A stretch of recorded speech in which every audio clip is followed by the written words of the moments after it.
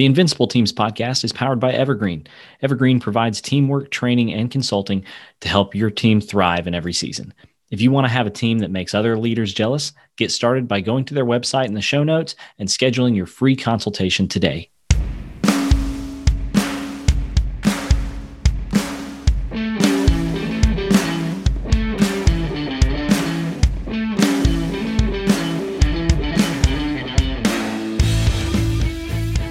Welcome to Invincible Teams, a podcast for team leaders and business owners who are tired of dealing with drama and politics, high turnover, and teams not meeting their potential. We know that team leaders and business owners like you are pretty much always under pressure to get the most out of your teams. And we believe that every team should reach their potential, and that if we get intentional, our teams can become invincible.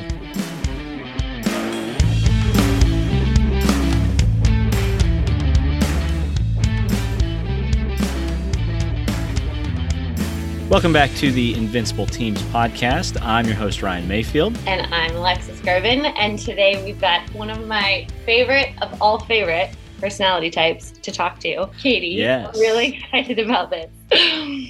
Yes, we've got Katie Fleming on the podcast today. Katie is a friend of mine and an Enneagram 9 if you are in the Enneagram world. And Katie also is in a position of leadership in her company. And so we had some people asking, hey, could we get a 9 on the podcast that can talk about leadership? And so, Katie, you're the one. You are it. How do you feel about that? Dun, dun, dun. That's how I feel about that. I think she's ready. I appreciate you guys asking me to be on here. I'm excited to do the best I can to answer some questions. Well, I'm sure that you won't cause any sort of conflict. We will not be upset at all about anything that you say. Neither will anybody that ever listens to this. I'm positive about it.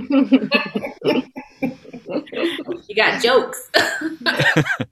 She's ready. Well, why don't you introduce yourself a little bit? Tell us about, who you are, what it is that you do, just so people can get to know you a bit. Sure. So obviously my name is Katie Fleming. I have been a manager of a team of recruiters for the past 2 years.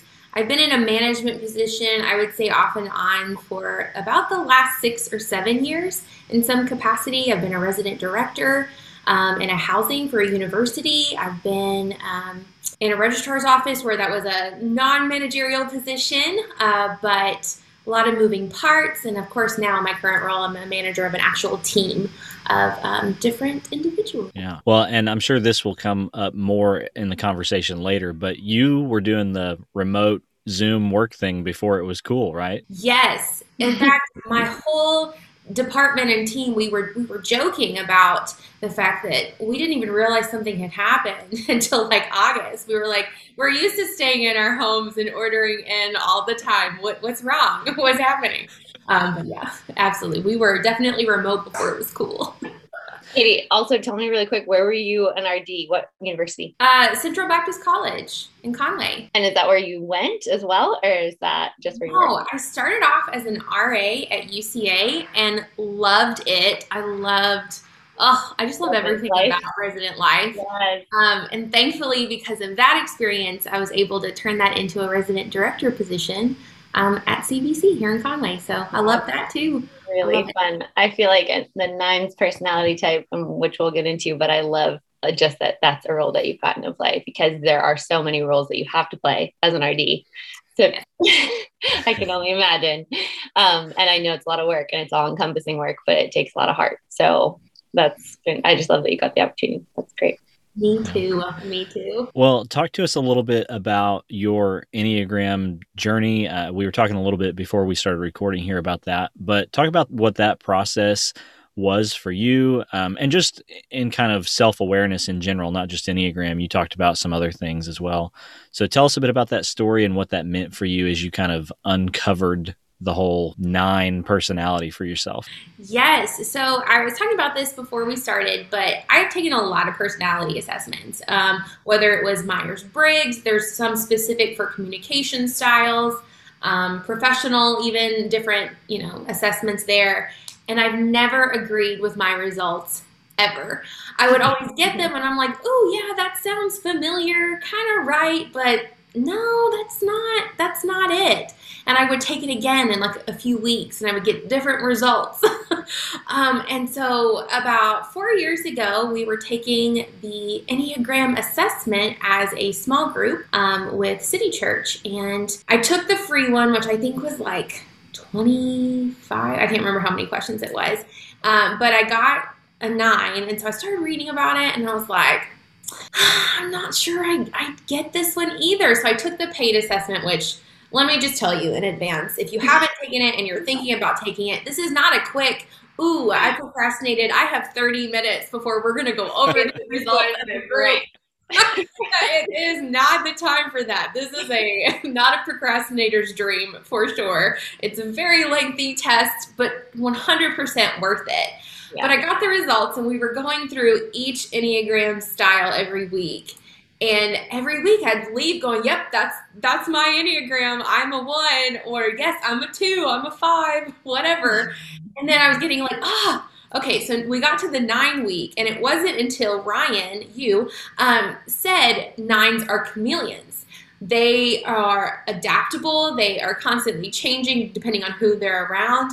And I was like, that's it. That is why I've been so frustrated all these years, because it made perfect sense. And once you got into the description of 9s, and how they want to create harmony, and that's one of the reasons why they are so adaptable, I was like, yeah, that for once in my life, I have to say you were right and I was wrong, and I am a 9. I'm so glad we've got that recorded, because I'm going to cut that little piece out and play that over and over again. Able to be held against you in a court of law, unfortunately. Well, I do understand what you're saying. It's a bit like torture almost for a lot of 9s in Enneagram trainings, because, if you go through them 1 through 9, a lot of 9s are that way. They're like, well, that one makes sense and that one makes sense. And yeah, I get that too. And so it's like waiting till the end. You identify with a lot of them. And I see that in a lot of 9s. So no big surprise there. Definitely like to think of it as you're saving the best for last, I would not argue with you. 9s are pretty great. Totally. And they're some of the most relatable too, because they can see things through so many different perspectives, and they really can validate everyone's perspective in very honest, authentic ways. I love that about the 9s. I love that about the 9s in my life. I'm always like, okay, if I want to go and have a collaboration conversation where I know someone's going to agree with me to a degree, at least, that I'm going to go to my 9s. Yes. Woo-hoo. Yeah. My people. Well, let's shift the conversation a little bit towards leadership. I know that, if you were to do some real heavy stereotyping, a lot of times 9s wouldn't get pegged, as the kind of natural leaders. I think it's, it probably happens more often than people realize. I think they're just not quite as outspoken as some of the others, so maybe they don't get noticed as much. I don't know. But what do you think are some of the best things that a 9 brings to a leadership role? Okay, well, first, I just want to say I agree. I think for a lot of people, a lot of times people don't think 9s would make a good leader because we are so adaptable and we tend to follow versus lead. But I think that's what makes us a great leader. Because one of the things I've learned about leading a team of very diverse individuals is one leadership style or management style, it doesn't work for every person. You have to get to know each individual on your team and adapt how you do things in order to lead them effectively. And I think it took a long time to figure out, because I feel like we learn, there's democratic, there's authoritarian leadership styles, and those are all okay in some aspects to some degree, but for each person, it's not gonna be the same. For one employee, I give them a list of things to do and they get them done throughout the week. Like, I don't have to put a specific deadline in place. They're comfortable with that. That works for them. They like that flexibility. Whereas for some employees, I have to say, hey, I need this by the end of the day, or I need this in the next few hours, which sounds harsh and can come across as like one of those micromanagers that you hear that are in bad connotations. But for that employee, that's what they need. That's what they ask for. So when I first took on this team, we talked about that. It was very upfront, and I was like, what do you need from me as a leader? And that's where that 9 came in. I didn't want an uncomfortable team dynamic, but I took the time to talk about it individually and in a group setting. And we came across like these commonalities of, or if, we got further into a project and I kept noticing that one person wasn't quite where I needed them, I pulled them aside and we talked about it. And we came up with a game plan of, okay, you need specific deadlines. Got it. I can do that. So I don't know if that answered your question fully and kind of went around the bend, but I'm coming back. So yeah, I think the adaptability and that desire to create a harmonious team is what makes me an effective leader. I hope. let me throw that in there. Well, and I will say for so many people, for so many team members that are being led by a 9, that is like gold and is such a gift to then feel so understood or to feel the desire of their leader so clearly to actually understand what will help them in executing best or in actually carrying out their role the best. It is a gift to be on a team that's led by a 9 because of that very reason, because of those very skill sets. Yeah, I think a lot of people that listen to this that we interact with Alexis, there's a phrase that they are probably thinking as they hear her talk about this is just the idea to know others, to lead others, right? Yeah. Which I think would be something that would come more naturally to a lot of 9s than other personality types, probably. Yeah. Certainly more so than like myself as a 1. That doesn't come nearly as naturally to me. So I think that's really cool. Katie, what does that look like practically for you? What are some examples maybe just from the different leadership positions you've had of how you've been able to do that? So I would say, kind of going off of that phrase you just used, for me, one of the most important things is that you dedicate 40 hours of your life to a job a week, okay? So relationships are very important to me. I know that there's a lot of talk about keeping your work and your home life separate, but one thing I've noticed is my employees, they're going to bring some things that are happening in their home life to work. I don't know if this is exactly what you were asking, but this was just such a prominent example in my mind of in our one-on-ones, sometimes, yes, we talk about ways to improve. We talk about professional development, but sometimes we just create a safe space where they can talk about their life. And knowing that information, I can change, maybe not adding 15 different priorities to their to-do list and instead taking on a few of them myself and only giving them 10, or scheduling an opportunity for that individual to schedule 2 hours where they can close their laptop, they can walk away, not be so encompassed in what's happening at work and just process what's happening at home, and then they can come back and they're brand new, taking that time to meditate and to reflect. So I'm not sure if that fully answered that question, but that's the example that came to mind. Yeah. Well, I think that's probably even more prominent, more important right now. And specifically, we mentioned already that your work is very remote. You're on Zoom calls and stuff. And so probably, I'm guessing, a lot of your team members are, when you talk about work-life separation, like their life is literally right behind them. You can see it going on screen. Yes.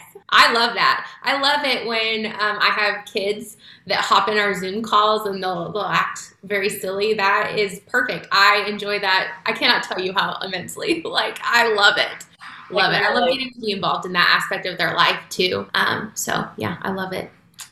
But I will say, even remote workers, even before COVID, we were used to being remote. We were used to having to be in front of a computer all day. It's still exhausting, I think. I didn't really notice it in my team at first until probably April or May. That COVID fatigue was starting to creep in because even with remote workers, their life was drastically changed because of the pandemic. Mm-hmm.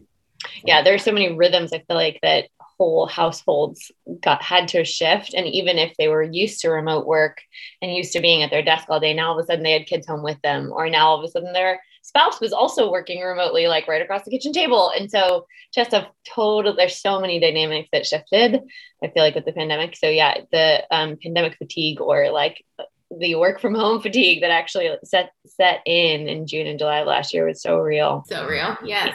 But did that answer your question, Ryan?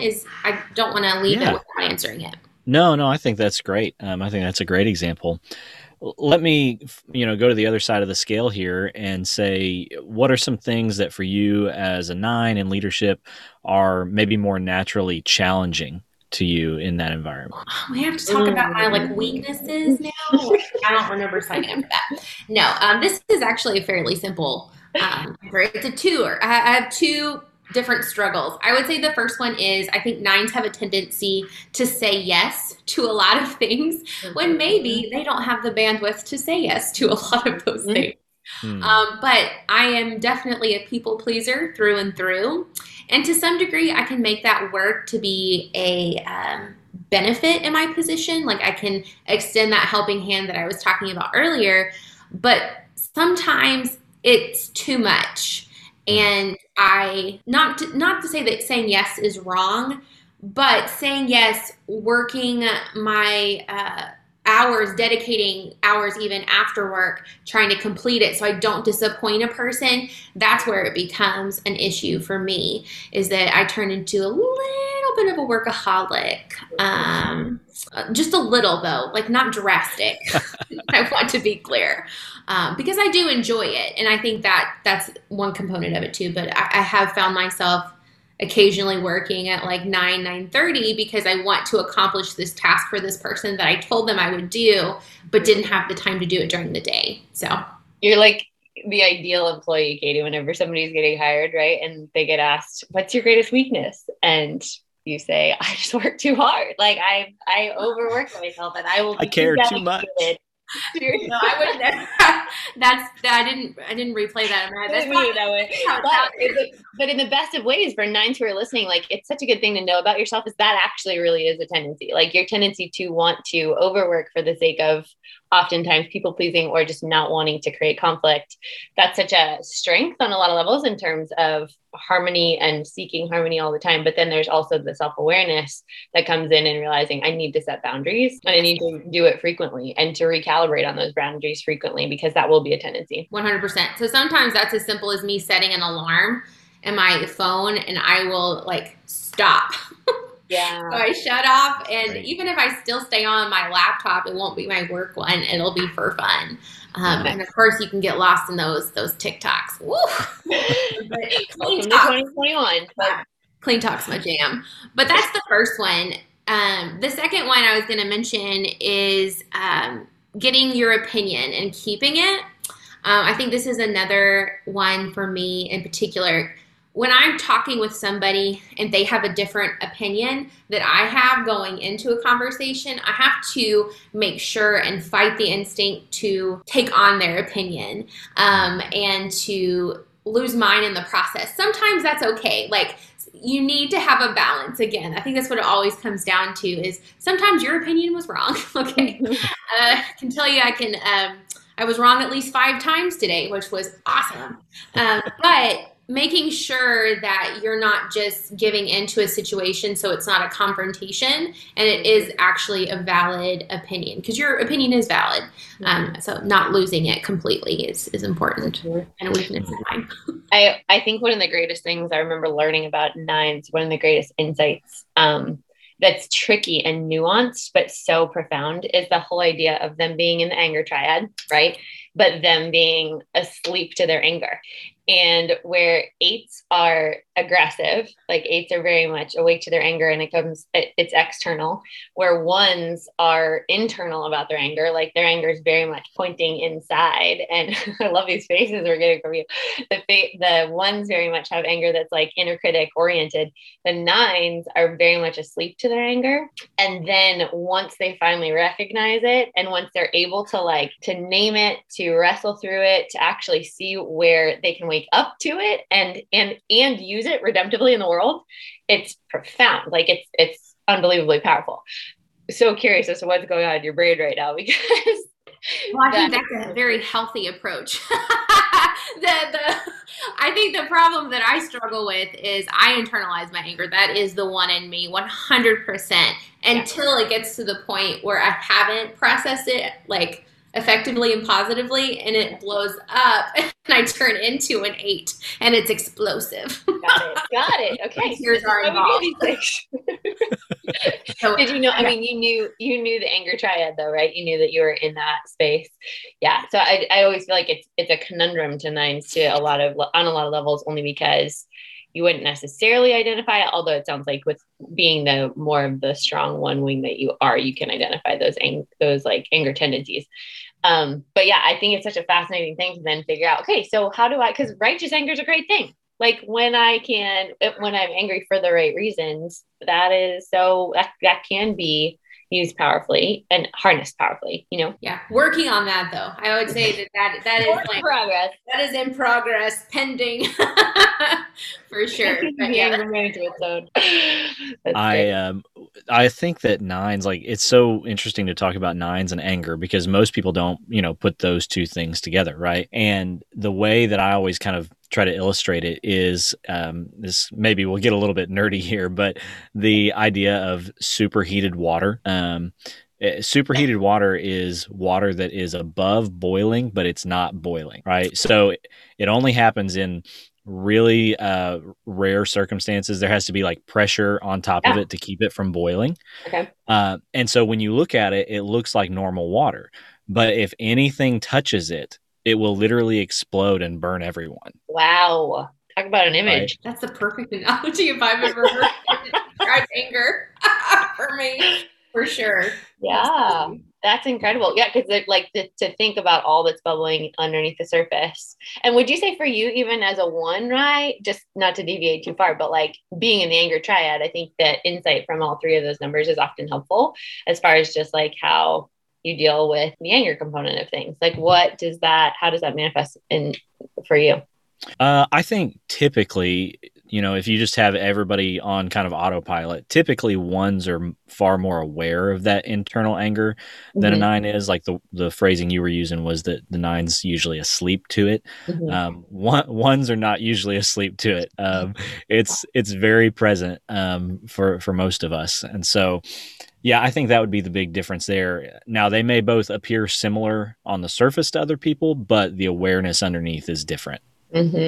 Interesting. Yeah. Okay. Yeah. And just as like a total random aside, not to get too far off track, but knowing that because the inner critic is obviously like the loud voice for the 1, and that's where the anger component comes in.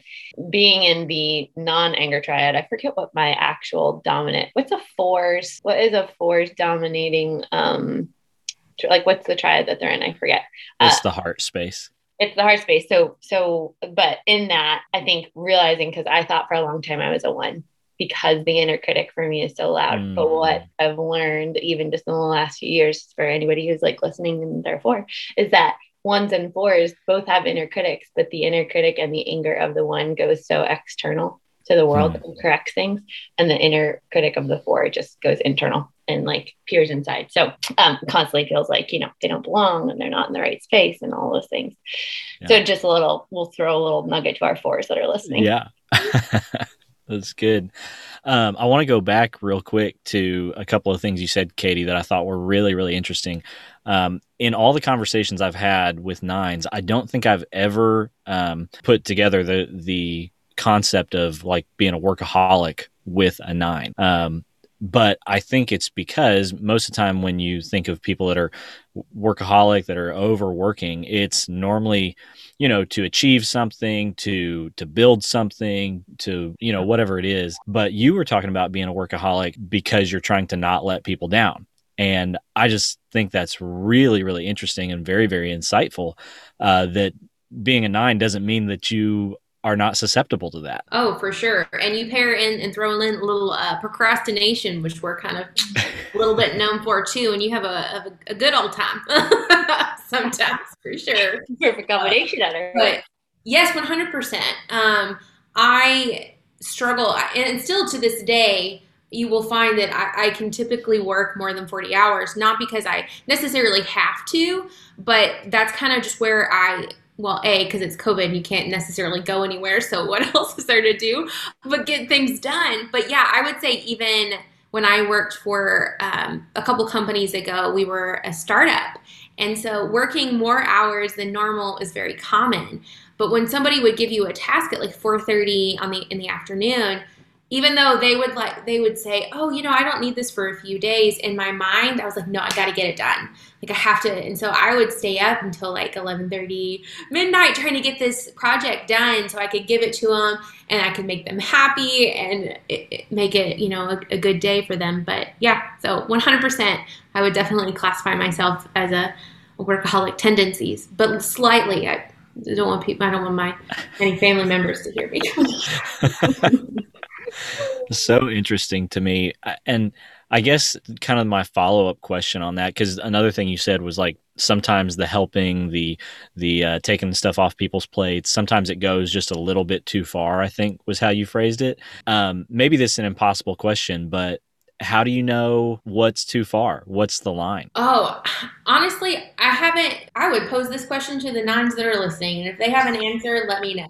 Because I haven't really figured it out proactively. Like it'll be to the point where I just stop and I go, there's no way I can get this done. I start to feel overwhelmed. I have all the, insecure or, I start to cry because I'm so overwhelmed. That's when I know, okay, I cannot do this. Hit the boiling point. Yes, something has hit that water. Okay, I am done. That's when I typically realize that I have helped too much or I've taken on too much. Yeah, that's what I would say is I haven't figured out a way to do it proactively, just reactively to the point where it's too late. Well, you have talked about a good amount, though, the boundary setting piece of things and how you've learned, at least for yourself, because of these tendencies, that setting boundaries, even just setting a timer, which is like the most simple thing on the planet, but can be profound in light of, catching yourself before you get overwhelmed. I just feel like that is the gold of these kinds of conversations, is the self-awareness that comes, or just the awareness that comes to, oh yeah, like people thinking, hey, I do kind of the same thing. It might be a good idea for me to think about being proactive. Just what does proactivity look like in that space in the boundary setting? Setting alarms. Also, just fun tip before we move on. I don't know if you all utilize Slack or email, but you can set snooze on all of those. And so I have a snooze function that kicks in probably later than it should. I'm not going to say when, but it's close. It happens.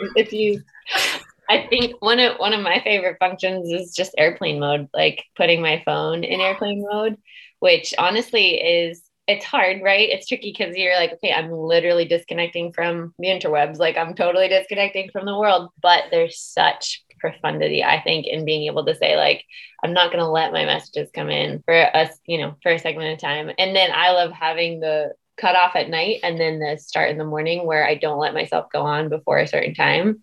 It's just been really, really helpful. I don't usually make it to that second one, but the first one, I 100%, yes, it is amazing. Nailed it. Amazing.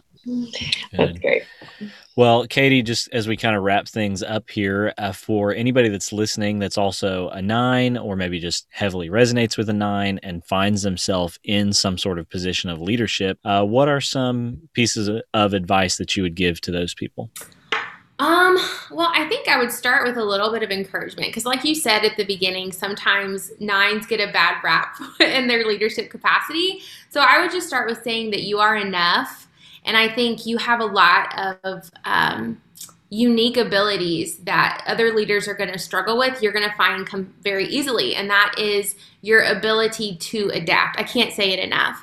But get to know your team. Get to know how you can use even the 9 aspect of the Enneagram. So getting to know what that encompasses and getting to know yourself a little better, and being able to use what comes naturally to you to your advantage, whether that in your case it is, maybe it's not relating to others, but at our core, we are harmonious individuals. So use that. I think just pivoting yourself and using it to your advantage is what I would say to our 9 leaders in the world. Love that. Alexis, any other thoughts or questions or anything from you?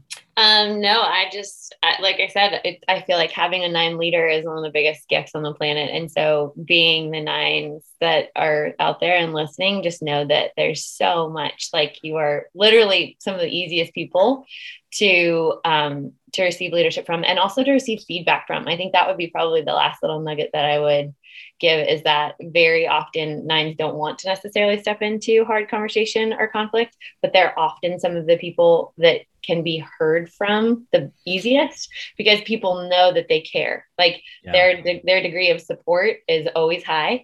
Their degree of challenge always a bit lower. So when they're going to feel more intimidated to give the feedback even than the people receiving it. Katie, maybe you could give one more thought because clearly you've got something percolating there. Yes, I was going to say we're probably more nervous to give you negative feedback than you are to get part of that conversation. I can exactly. But it makes it that much more profound. Like to be able to deliver feedback in a space that's already been primed because of who you are, like your care is so genuine, so authentic. I just think it's like that is one of the greatest tools that I do think nines have once they really start to harness it. So good. Well, Katie, thanks again for being on today. I think this is an awesome conversation. I'm going to be excited to share it with people. I think people will get a lot of good stuff out of it. So we appreciate you coming on. Thanks for having me. It was a blast to speak with both of you. So thanks for having me. Great to meet you, Katie. Thanks for listening today to the Invincible Teams podcast. Please consider giving us a rating and a review on whatever podcast platform you are currently using. If you think today's content might be useful for someone you know, please consider sharing it with them. Just a reminder that the Invincible Teams podcast is brought to you by Evergreen. Evergreen provides teamwork training and consulting to help you eliminate office drama and turnover and help you get the most out of your team. Thanks again for listening, and like we always say, we believe that every team should reach their potential, and that if we get intentional, our teams can become invincible. See you next time.